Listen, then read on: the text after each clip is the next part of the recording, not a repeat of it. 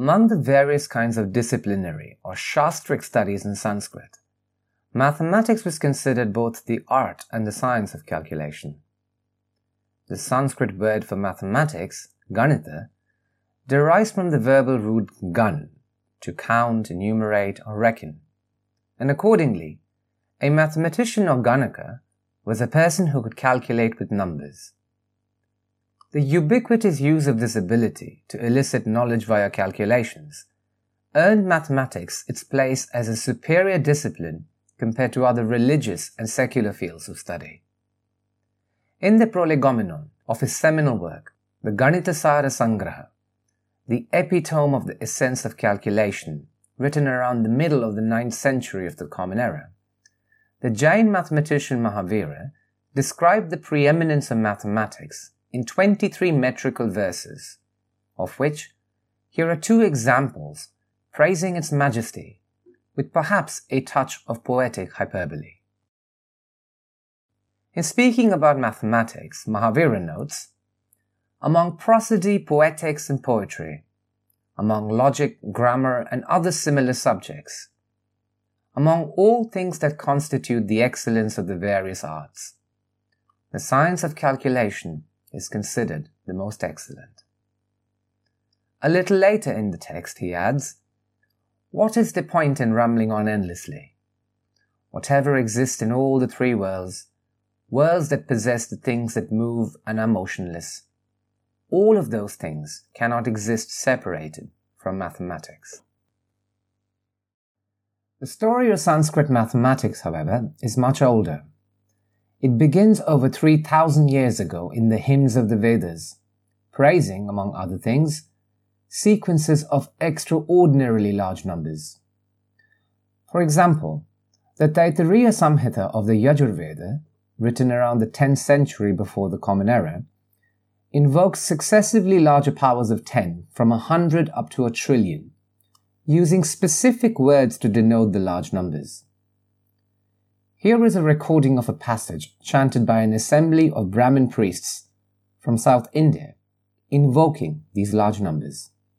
Shadaya Swaha, Sahasraya Swaha, Yudaya Swaha, Niyudaya Swaha, Prayudaya Swaha, Budaya Swaha, Nirbudaya Swaha, Samudraya Swaha, Vatjaya Swaha, Andaya Swaha, Paradaya Swaha, Shadaya Swaha, Vishti Swaha, Deshadaya Swaha, Adhiraya Swaha, Didaya Swaha, Samajnaya Swaha, Lokaya Swaha, Sarvasmai Swaha. Numbers in their arithmetic offered an opportunity to the Vedic people to connect cosmic dimensions to their sacrificial rituals and propitiatory practices. Often, the types or goals of the fire sacrifices were intimately connected to the shapes of the sacrificial altars built from fire-baked bricks of specific shapes and sizes. For example, the image to the left of the slide shows the outline of the falcon-shaped fire altar built for the Atiratra Agnichayana Shrauta ritual, the overnight heaping of fire, performed as a symbolism of the sacrifice of the cosmic man, or Purusha or Prajapati, through which the universe was created and ordered, and his reordering to ensure the continuity of the seasons and the well-being of the ritual's patron or sacrificer. The dimensions of the bricks used in the construction of these fire altars often conformed to the measurements of the body of the sacrificer. The geometry governing their construction was determined by manipulating cords of various lengths attached to wooden stakes. Over time, the manual of these cord-based measurement techniques came to be known as the Sulba Sutras, the rules of the cords. The Bodhayana Sulba Sutra is one of the oldest versions of these manuals of cord rules, composed around the 8th to the 5th century before the Common Era, and it describes various area-preserving transformations of geometrical shapes like squares, rectangles, trapeziums, circles, etc. The knowledge of these transformations, although intimately connected to the construction of the fire altars, led to more general observations in geometry. For example, In the verses 1, 12 and 13 seen here, we find Bodhayana's expression of the Pythagorean theorem centuries before the birth of its eponymous Greek discoverer. Bodhayana states, "The chord equal to the diagonal of an oblong, or a rectangle, makes the area that both the length and the width separately make. By knowing these things, the stated construction is made." What is noteworthy in the history of the transmission of these Vedic texts is the preference of orality over the written word. The Vedas were meant to be recited, heard and memorized, and accordingly, their contents were composed in the format of condensed prosaic aphorisms or sutras, recited with precise pitch accent variations. The obedience of strict rules of recitation made it easy to memorize and transmit large volumes of text across generations largely uncorrupted, even if their laconic language made understanding their meaning often difficult. Various recitation styles were developed to aid in this process of memorization, many of which were codified by sequences of numbers. For example, the Jatapatha shown here is a style where a pair of words are repeated 3 times, with one repetition being in the inverted order. Let's listen in. Tat savitus savitus tat savituhu savitur vare enyagum savitus savitur vare enyam bhargo vare enyam bhargaha Bhargo devasya bhargo devasya dhimahi devasya dhimahi. The emphasis on recitation continued into the classical period of Sanskrit, following the standardization of Sanskrit grammar by Panini in his seminal work, the Ashtadhyayi, the 8 chapters composed around the 5th century before the Common Era. Increasingly, Sanskrit texts began to be composed in metrical poetry, with verses of different lengths in various meters, rather than in the short aphoristic style of the prosaic sutras. The sequence of light or unstressed and heavy or stressed syllables in each line of the verse specified its metrical signature. Here to the left we see the 8 possible combinations of a trisyllabic metrical foot or gana, where each type is denoted by a specific Sanskrit alphabet. For example, the Molossus meter, represented by the letter M, indicates a sequence of all 3 heavy syllables. The combination of these 8 metrical feet in each line of the verse indicated its specific meter. For example, in the verse shown to the right, each line has the sequence M, S, J, S, T, and a final heavy syllable. And this corresponds to the 19-syllabic Shardula Vikridita meter, the sport of a tiger. The combinatorial rules of calculating the distribution of light and heavy syllables in meters of various specific lengths was then as much a question of mathematics as it was, perhaps, of prosody. In fact, the challenge of composing metrical verses became a mathematical problem for many Sanskrit grammarians. For example, Pingala, in his Chanda Sutras, written around the 3rd or 2nd century before the Common Era, describes, although cryptically, the number of metrical patterns of a certain length that contain a specified number of light or heavy syllables. In modern mathematical parlance, this is the problem of finding a binomial coefficient, n pic p, where p, the number of light or heavy syllables, is an integer lying between 0 and n, the total number of syllables. As we see here, Pingala simply claims next full, and so on. His commentator Halayudha, from around the 10th century of the Common Era, interprets these 2 sutras as generating the Meru Prastara, the pyramidal expansion or the so-called Pascal's triangle. The sequence of internal numbers in each row of the pyramid is generated by summing the diagonal entries from the previous row. For a meter of 4 syllables, the entries in the 5th row of the pyramid indicate that there are 2 combinations of all 4 light or heavy syllables, 4 combinations of 3 light and 1 heavy syllable, 4 combinations of 3 heavy and 1 light syllable, and 6 combinations of a mixture of 3 light and 3 heavy syllables. In total, there are 16 possible combinations of light and heavy syllables in a meter of 4 syllables. Around the middle of the first millennia of the Common Era, Sanskrit astral sciences, or Jyotisha, became the primary vehicle for the advancement of mathematics. The growing complexity of astronomical computations, in particular, those involved in determining the true positions of the planets and the times of the eclipses, required more advanced numerical and geometrical techniques. Increasingly, mathematical ideas were elaborated in canonical astronomical treatises, or siddhantas, composed in an assortment of metrical stanzas called padyas, each with their own inherent rhythmic pattern.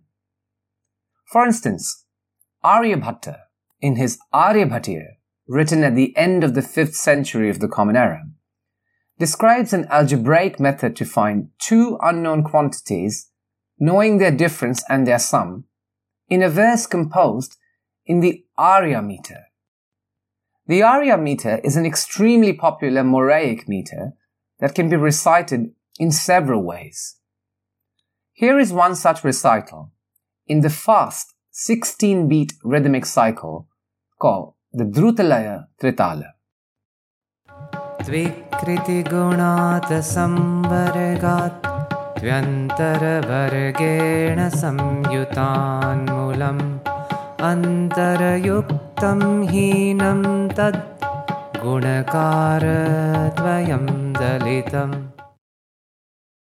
Indeed, the parsimony of poetic speech often meant that authors themselves, or sometimes later writers, had to write various kinds of prose commentaries, called vyakhyas, tikas, bhashyas, udaharanas, etc., to explain the mathematics expressed in the terse metrical verses of their canon. This system of writing metrical base texts and subsequent prosaic commentaries constituted much of the standard didactic of technical literature in classical Sanskrit. The emphasis, however, remained on a verbal presentation of the content, a sort of running commentary. For example, in his commentary on Aryabhatta's aforementioned rule to determine 2 unknown quantities, Bhaskara I glosses the word of the base text to explain their meaning. The style of Bhaskara's exposition is extremely didactic.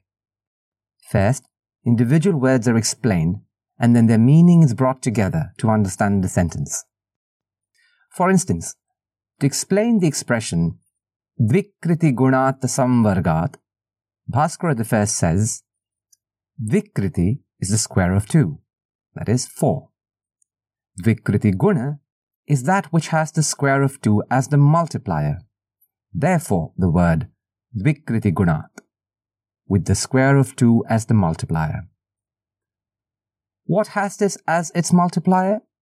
To this, he, Aryabhatta, said samvargat, of the product of 2 quantities.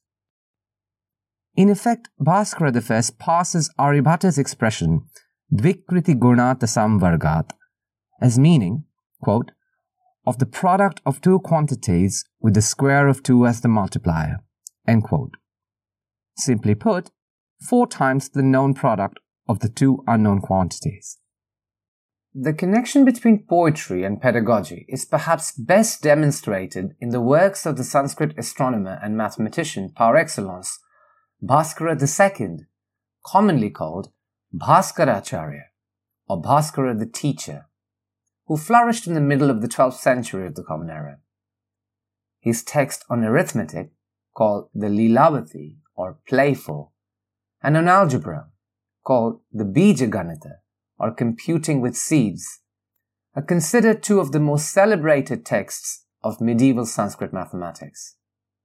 In fact, the renown of these texts meant that they were repeatedly translated into several vernacular and foreign languages up until the end of the 19th century. The mathematical examples in these texts are posed as questions composed in a variety of melodic meters. Their dialogical style is one of the main reasons these texts held their appeal for generations of learners of Sanskrit mathematics. For example, as we see on this slide, Bhaskaracharya poses the question of determining an unknown quantity in his Leelavati with some rather vivid imagery. In this verse, Bhaskaracharya inquires of a mathematician what the total number of pearls on a young woman's necklace is when fractional parts of that total are scattered all around as the necklace breaks in the act of lovemaking. This verse is composed in the 21-syllabic Sragdhara meter with a caesura of 7-7-7. Let's listen in. हारस्तारस्तरुण्या निधुवनकलहे मौक्तिकानां विशीर्णो भूमो यतस्त्रिभागः शयनतलगतः पञ्चवांशोऽस्य दृष्टः प्राप्तः षष्ठः सुकेशा गणकः दशमकः सङ्गृहीतः प्रियेण दृष्टं षट्कं च सूत्रे कथय कतिमपैर्मौक्तिकैरेष हारः.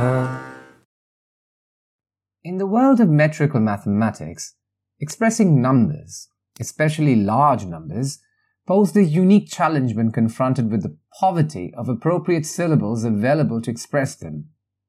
This challenge became more acute when stating large astronomical and mathematical parameters within the syllabic constraints of the meter. However, Sanskrit astronomers found ingenious ways to circumvent this problem by codifying numbers using various systems of alphanumeric enumerations or chronograms. One such system was the Bhuta Sankhya system of object numerals, where ordinary words or classes of words came to represent numbers. For example, all synonyms of eyes or hands, objects ordinarily occurring in pairs, denoted the number 2, while all synonyms of fire denoted the number 3, based on the 3 types of sacred fires lit in every Brahmin's house. Many of these word-number associations were based on historical, mytho-religious, and sociocultural ideas commonly known across the Indian subcontinent. The use of these word numerals even allowed Sanskrit mathematicians to present versified versions of numerical tables. For example, Lalla, in his Shishadi Vriddhida Tantra, the treatise that expands the intellect of students, written around the late 8th or early 9th century of the Common Era, gives the values of the trigonometric ratio sine corresponding to every successive 24th division of an arc of 90 degrees. The sine values are expressed in the Bhuta Samkhya numerals in 3 verses composed in the 12-syllabic Vamshasthavila meter with a caesura of 5-7. Here is a recital of the first of these 3 verses. क्रमार्ध जीवाः शरनेत्र बाहवो नवाब्धिवेदाः कुशलोच्चयर्तवः खनन्दनागाः शरशून्यशूलिनः शरेन्दुविश्वे नखबाणभूमयः. Other Sanskrit astronomers contrived other systems of alphanumeric enumeration to represent large astronomical parameters in their texts.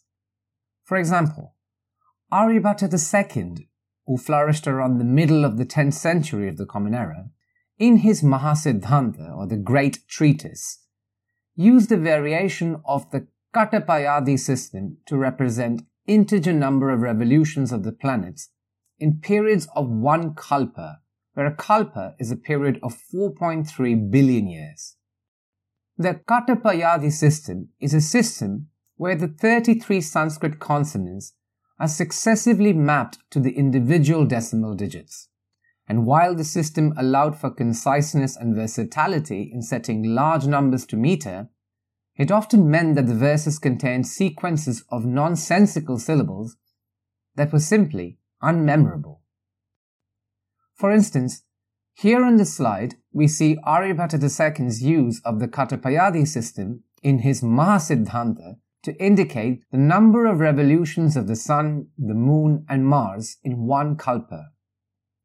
His syllabic sequences, while metrically sound, are semantically meaningless.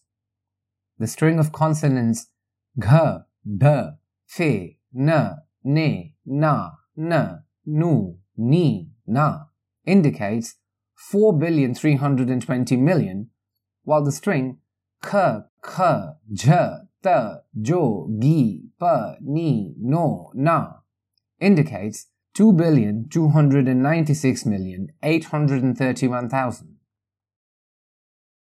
In comparison to the concrete object numerals of the Bhuta Samkhya system, the encoding of numbers using the Katapayadi system didn't quite gain widespread use among medieval Sanskrit astronomers, with the exception of perhaps the astronomers from the Nila school in South India.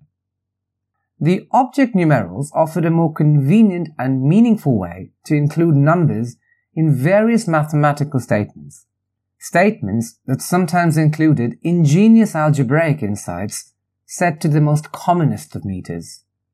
For example, Bhaskara I, who we encountered earlier as the mid-7th century commentator of the older Aryabhata from the 5th century of the Common Era, wrote a more extensive work called the Mahabhaskariya, or the Great Work of Bhaskara, in the early parts of the 7th century of the Common Era. In this work, he describes, rather remarkably, an approximate quadratic expression for the sign of an arc in degrees. Bhaskara's work may have been arranged to the most common 8-syllabic Anushtup or Shloka meter, the most common meter found among the verses of the Bhagavad Gita, but the mathematics they describe is anything but common.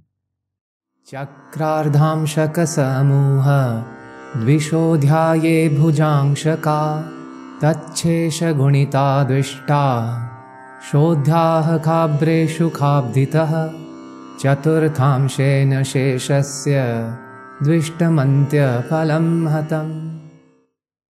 And while these sonorous recitations served as a mnemonic to recollect the general procedure, they often required a more nuanced understanding to fully appreciate the subtle algebra. Just looking at the slide, we can see how rendering the awkward English translation of Bhaskara's Sanskrit verse into modern mathematical notation is not a simple task. Often, we find that what was gained by the beauty and brevity of the meter gets lost in the breaks and the brackets while explaining the matter. This competition between meter and matter allowed Sanskrit astronomers to be very creative in the ways in which they presented their mathematics. As we have seen and heard thus far, encoding numbers became vital to describing mathematics in metrical poetry. Likewise, arithmetic operations like addition, multiplication, division, etc. required a large artillery of synonymous words to include them in meters of various lengths. The inherent polysemy of words in Sanskrit, words that are derived from various verbal roots, allowed Sanskrit authors to manipulate their use as they deemed necessary. For example, we see on the slide a selection of word forms used to describe the operation of addition by the older Aryabhata, known as Aryabhatiya, written at the end of the 5th century of the Common Era. The freedom to choose words ad libitum allowed these authors to play on their meaning in more ways than simply conveying their mathematical intentions. And perhaps one of the finest examples of this numerical poetry can be seen in the writings of Nilakantha Somayaji, a 15th century commentator on Aryabhata's Aryabhatiya and a famous proponent of the Nila school of medieval Keralese astronomers and mathematicians from southern India. Right at the very beginning of his seminal treatise on astronomy, the Tantra Sangraha, Nilakantha offers what appears to be a homage to his chosen deity, Vishnu, also called Narayana. He Vishnu nihitam kritsnam jagatvayeva karane jyotisham jyotishe tasmai namo narayanayate namo narayanayate. However, when the words Hey Vishnu Nihitam Kritsnam, O Vishnu embodied in you, is interpreted with the Katapayadi system, it denotes the number 1,680,548. This number is a hidden astronomical parameter. It indicates the number of civil days since the beginning of the Kali Yuga or the epoch, conventionally considered as 17th of February in the year 3102 before the Common Era. In Gregorian dates, this number corresponds to the 22nd of March, 1500 of the Common Era, the date on which Nilakantha composed his Tantra Sangraha. The history of Sanskrit mathematics is a history that runs its course following the ebb and flow of innovation, inspiration, and imitation. As mathematical ideas from within and beyond the borders of India came to cohabit the minds of medieval Sanskrit mathematicians, the language they found to express themselves flirted with poetry in ways that enriched their thinking. Poetry became the vehicle of thought instead of an embellishment to it. And it is in this fact, if not in much else, that Sanskrit mathematics allows us to see how mathematical insights can be conceived and conveyed in modalities very different to what we are commonly accustomed to. It is my hope that the short presentation inspires you to think of mathematics beyond the trappings of symbols and equations, and reaching out to the meters and melodies of poetry to give it voice. I thank you for your patience.